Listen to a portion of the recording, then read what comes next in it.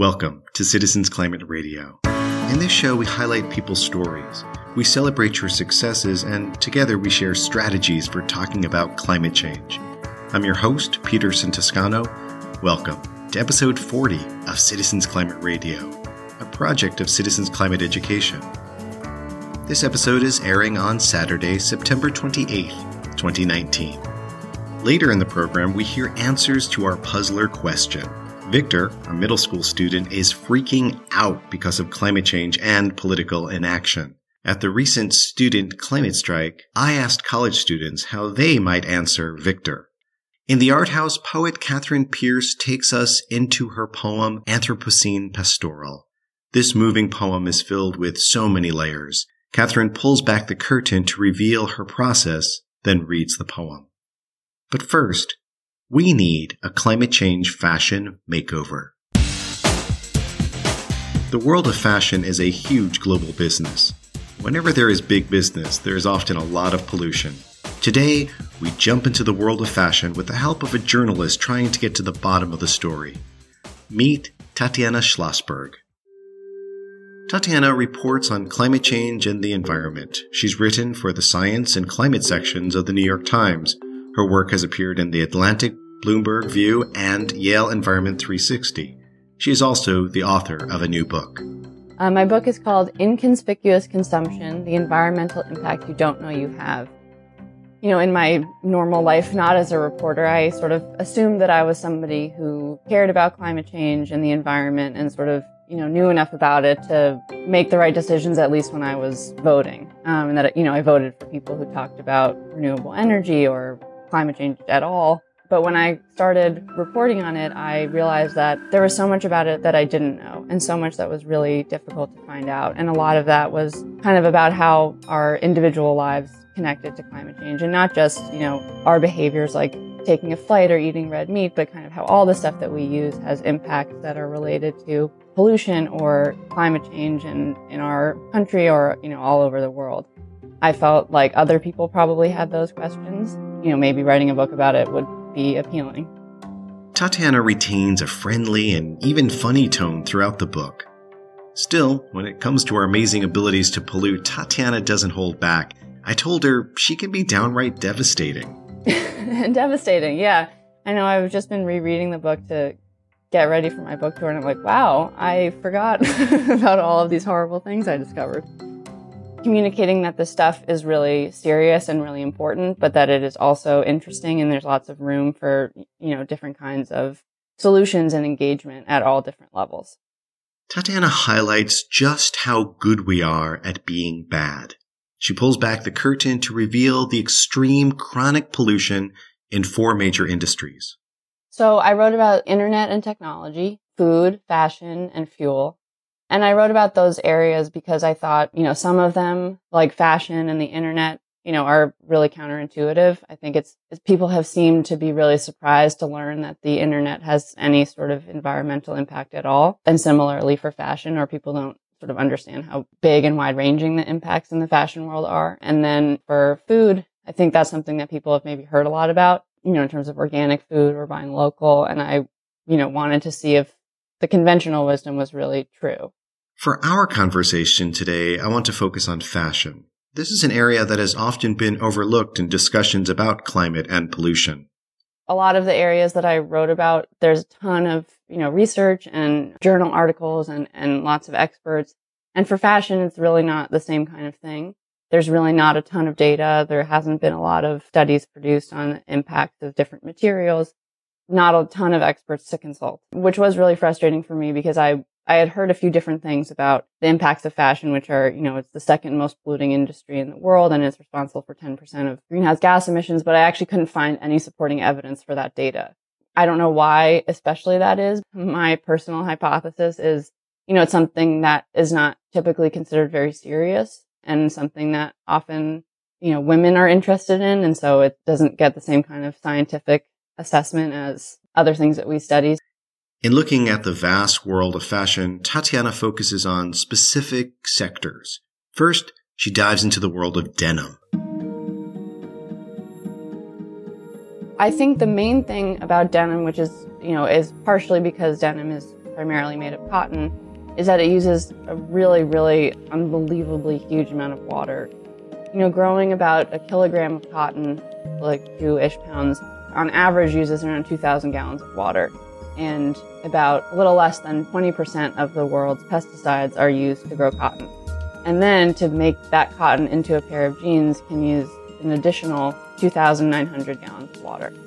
And that's to dye the jeans, whatever color they are, and then do whatever washes you have, like acid wash, just making them look a little bit worn, things like that. So that to me was really amazing. I had no idea. We also don't even necessarily think of jeans as like a luxury item, especially like in the US.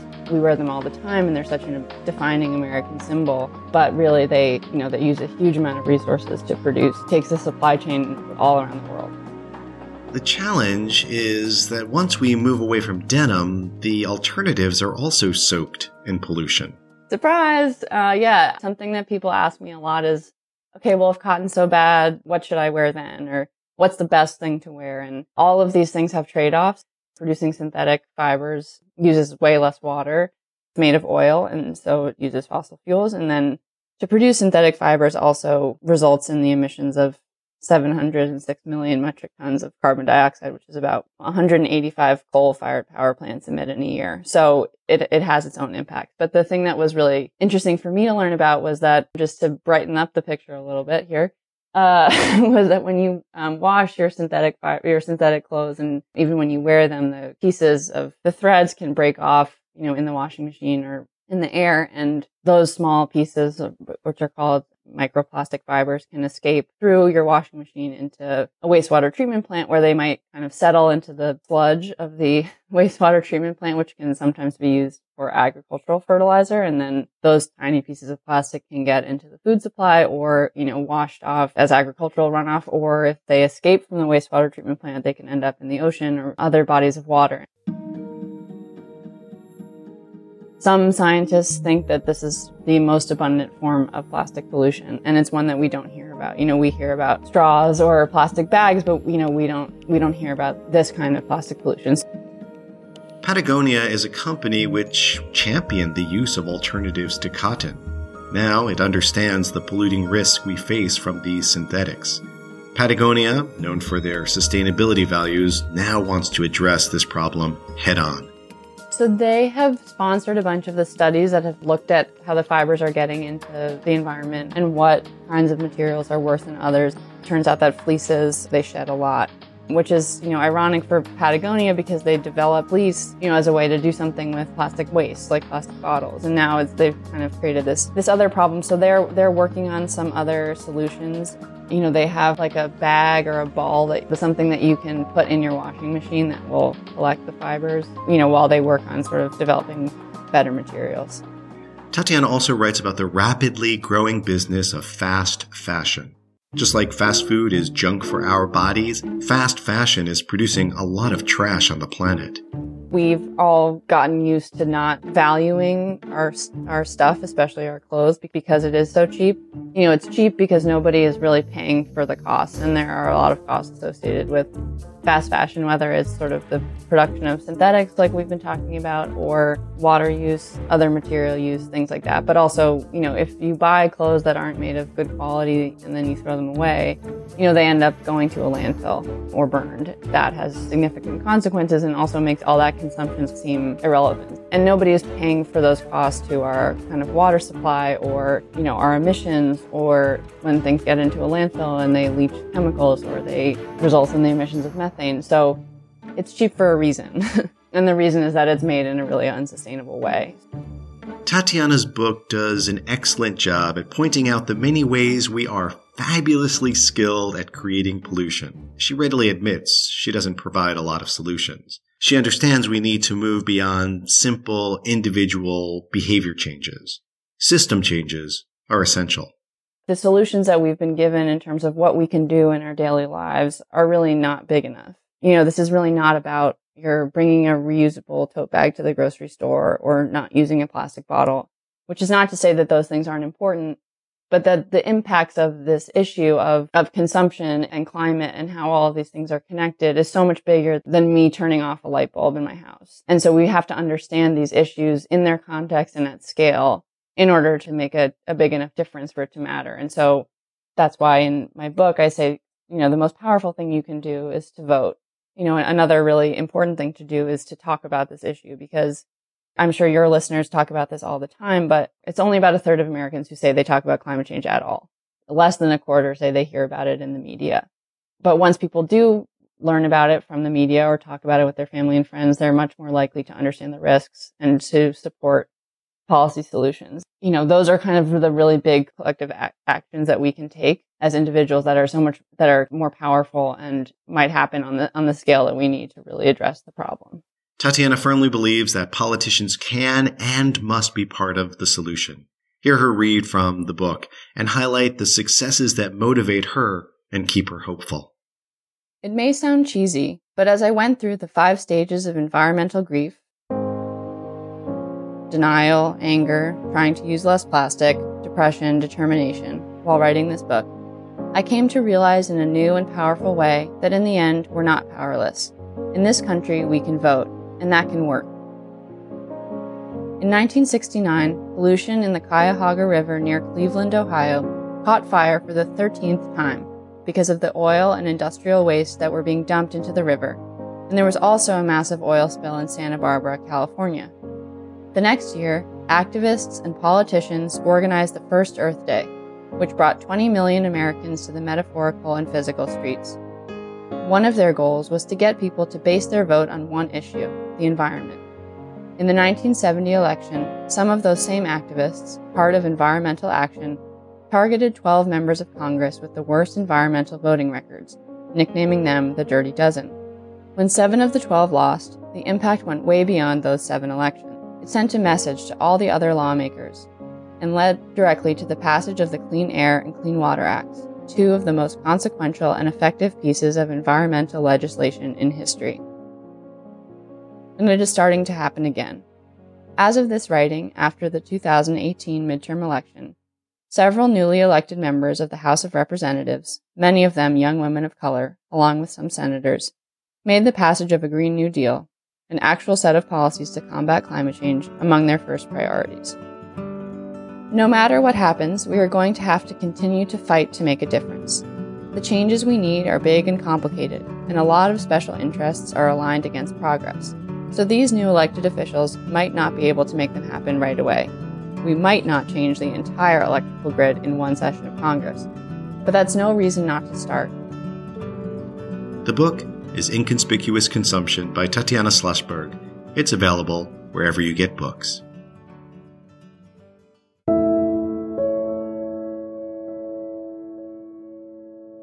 Now it is time for the Art House.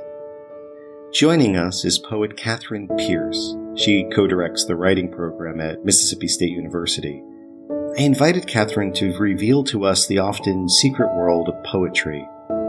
I like poetry a lot, but I admit sometimes much of it goes over my head.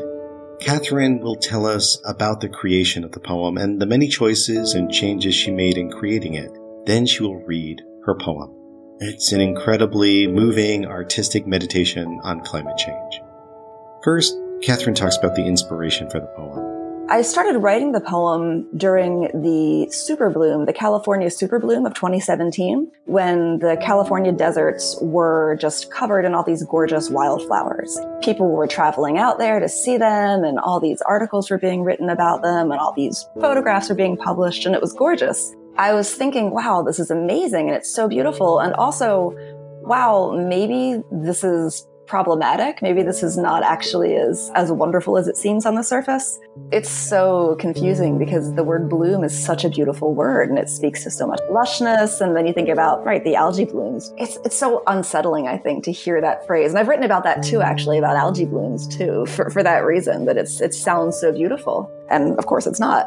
And so that's kind of where the poem came from. I started thinking about the ways that So many small things in our lives, or seemingly small things in our lives, are impacted by climate change, and specifically by weather extremes. So that super bloom was caused, as so many things are, by weather extremes. The region's worst dry spell in history was followed by twice the normal wintertime precipitation.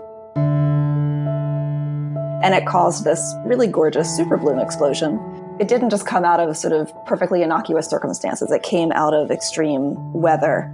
I was thinking about how often we all experience extreme weather these days, just very wet days, very dry days, warmer seasons, much colder than usual, and how the effects of these things aren't always obviously alarming. It's easy to be lulled by these changes. It's that lulling, that sense of false comfort that also allows us to pretend that maybe things aren't dire and that we don't need to take action. And so that's where this poem came from, was out of thinking about that. The title was originally Super Bloom. That was what I had called it, which was not that interesting. And it was factual, or at least it was where the poem had originally started. But the more I read it, and I showed it to some people who didn't quite hook into what was happening, and so I made some revisions based on that. But the title was one of the big revisions that I made. I liked the idea of playing with the pastoral tradition in poetry. These poems that kind of meditate on nature and the peacefulness of the earth and the surroundings. And I wanted to sort of play with the irony of having a poem that would be a pastoral poem, but that would be about something being destroyed, even through its beauty. Once inspired, she then began to craft the lines. It started with that first line, which is, "In the beginning, the ending was beautiful." That was a line that had just been kind of rattling around in my head for a few days as I'd been reading about the super bloom, thinking about how beautiful it was, how amazing it was, and how there are often things like that. Like the dogwood tree blooms really early and we think, oh, wow, look at that. That's so nice. But it's actually, a harbinger of something much more frightening. And I was thinking about that. And so I had that line.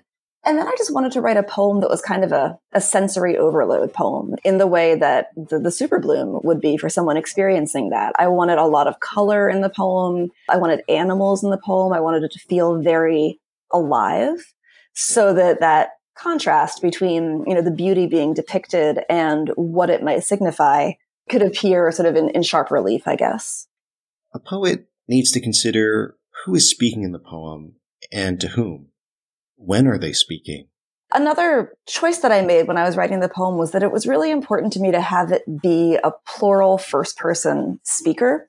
So not just a single first-person speaker saying, I did this, I experienced this, but I really wanted that we voice, that sort of communal voice in the poem, for a couple of reasons. One was that I wanted to speak to the largeness of this, how universal this is and how this is happening to everyone. It was important to me in this poem not to place blame exactly. I mean, the poem does place blame. It places blame on all of us. But at the same time, I wanted to make even that feel generous, if possible. Everyone kind of experiencing this together. Everyone kind of convincing themselves that maybe it's all right, and knowing that really it's not, but still kind of trying to justify things, trying to make things feel okay. Going through this together as a community of people on the earth, kind of experiencing these changes and this progression toward what will be the end of things if things don't turn around pretty quickly. So that floral first person voice was really important to me to get in the poem. And I was thinking too about the tense of the poem. It was originally written in present tense. It was about how the ending is happening now and it is beautiful and this is what it does look like right now. And then as I was revising it, I thought, I think this needs to be in past tense so that it has sort of like a fable-esque feel to it. I thought it felt a little more haunting that way, like a story that someone is telling after the fact, after this thing has already happened. The poet has many language tools at her disposal. Catherine goes even beyond the traditional use of words to use them in new ways. One thing that I like to do in poems is I like to verb nouns or to verb words that aren't usually verbs, right? So I think that just makes for sort of an interesting contrast and bit of visual effect sometimes in a poem. So this poem has the line, near the end, we were eyeletted, we were cottoned, we were sundressed and barefoot.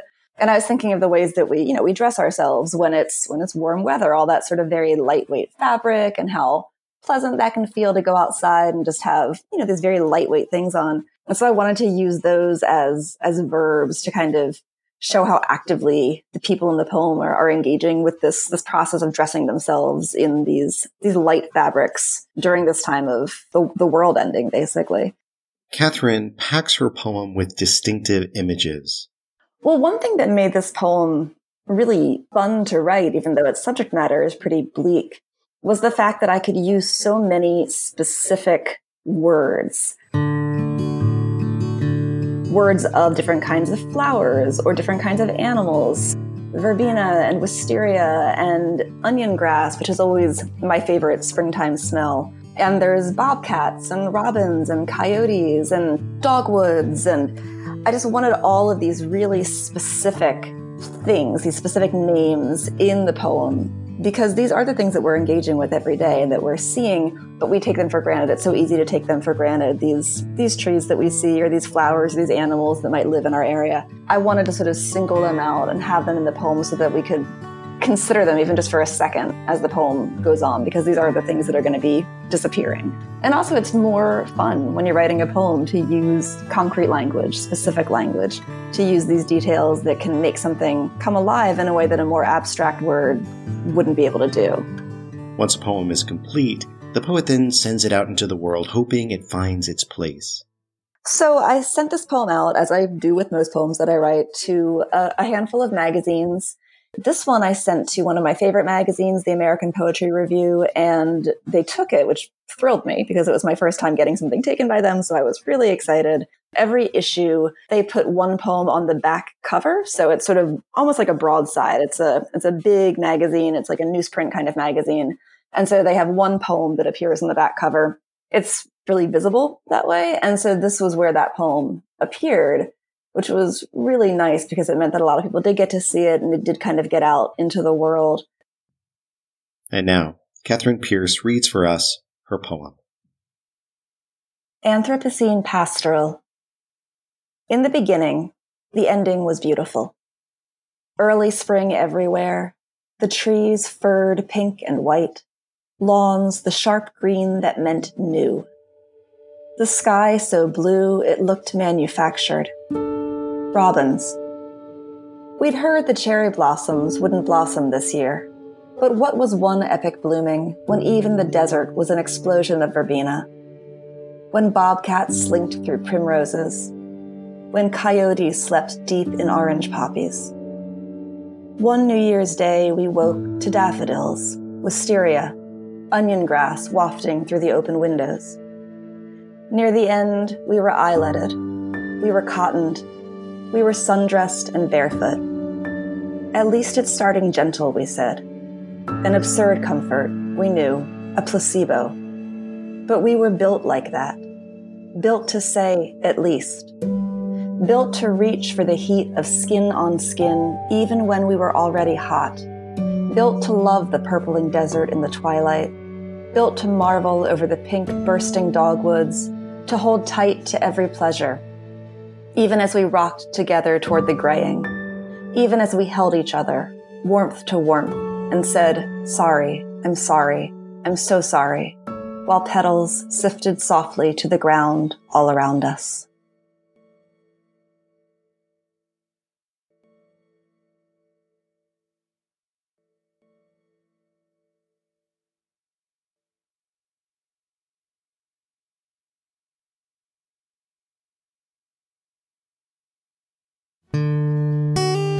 I encourage you to follow Catherine and learn more about her work. She explains how. I'm on Twitter. It's Katie with a K, P. Pierce, because I spell Katie with a K, even though I spell Catherine with a C, which is totally confusing, but it's just how it is. And then I'm on Facebook at Catherine Pierce, and then my website is just catherinepierce.net, because catherinepierce.com was already taken by somebody, so... In the show notes, I have links to some of her other climate-themed poems that are available for you to read online. Catherine's poem, The Mother Warns the Tornado, is beautifully presented in a short film. I'll have a link for that too. Find links and more over at our show notes. Visit citizensclimatelobby.org/blog. citizensclimatelobby.org/blog. Special thanks to Glenn Retief from Susquehanna University for his suggestion to interview Catherine. If you have an idea for the Art House, feel free to contact me. radio@citizensclimate.org.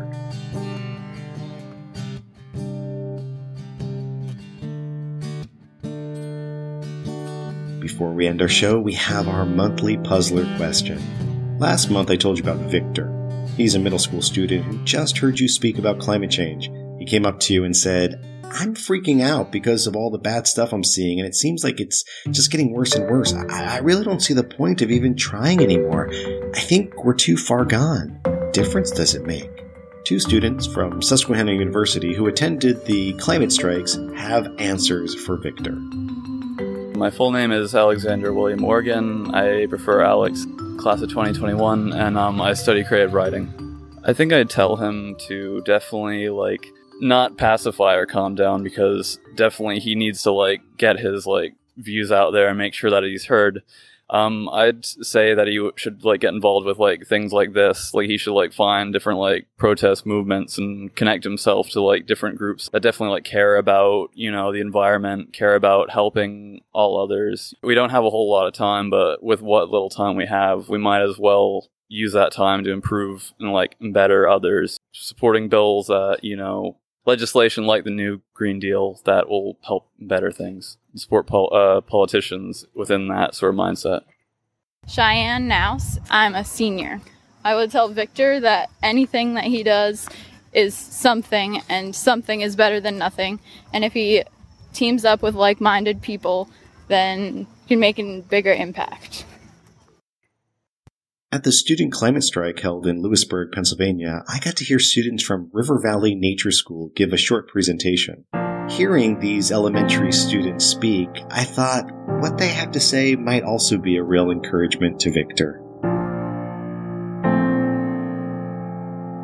What do you get when you cross the globe with a microwave? I know, global warming.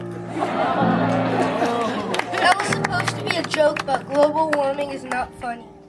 Creatures on our planet are losing their homes, like polar bears and snow tigers who cannot find ice. All animals could be extinct. It might lead to war.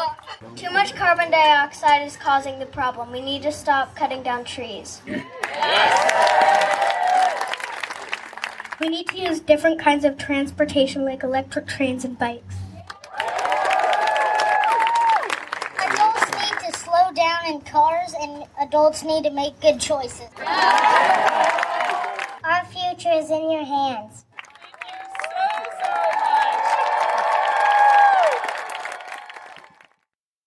Thank you, Alex, Cheyenne, River Valley Nature School, and everyone who answered the puzzler. So, are you ready for the next puzzler question? Here goes. After attending the recent climate strikes, you ran into your cousin, Kristen. She saw news reports about the events around the world. She said to you, "I love that sign, system change, not climate change." But it's a total fantasy, right? I mean, what do they expect, everyone to go vegan or something?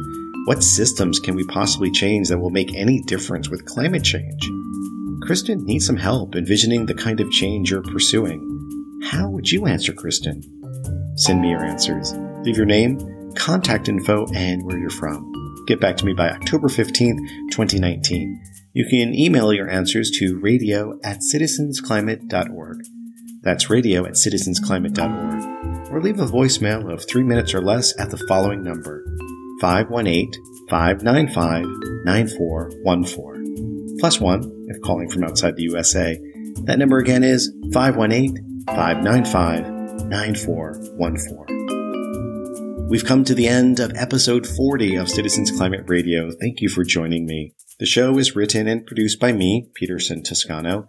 Other technical support from Ricky Bradley and Brett Cease. Social media assistance from Ashley Hunt Monterano, Flannery Winchester, and Steve Volk. Moral support from Madeline Parra. Please be sure to share Citizens Climate Radio with your friends, share links to our show on Facebook, Twitter, and through email. Many thanks to Brian Ettling for his Twitter and Facebook post he creates each month for each episode. Thank you, Brian. Join the discussion at our Facebook group page, facebook.com/groups/Citizens Climate Radio. You can also follow us on Twitter at Citizens C Radio. That's Citizens, the letter C, Radio, at Citizens C Radio. And feel free to tweet at me directly at P2Son, the letter P, the number 2, SON. Visit citizensclimatelobby.org/blog to see info about our puzzler and find links to our guests. Citizens Climate Radio is a project of Citizens Climate Education.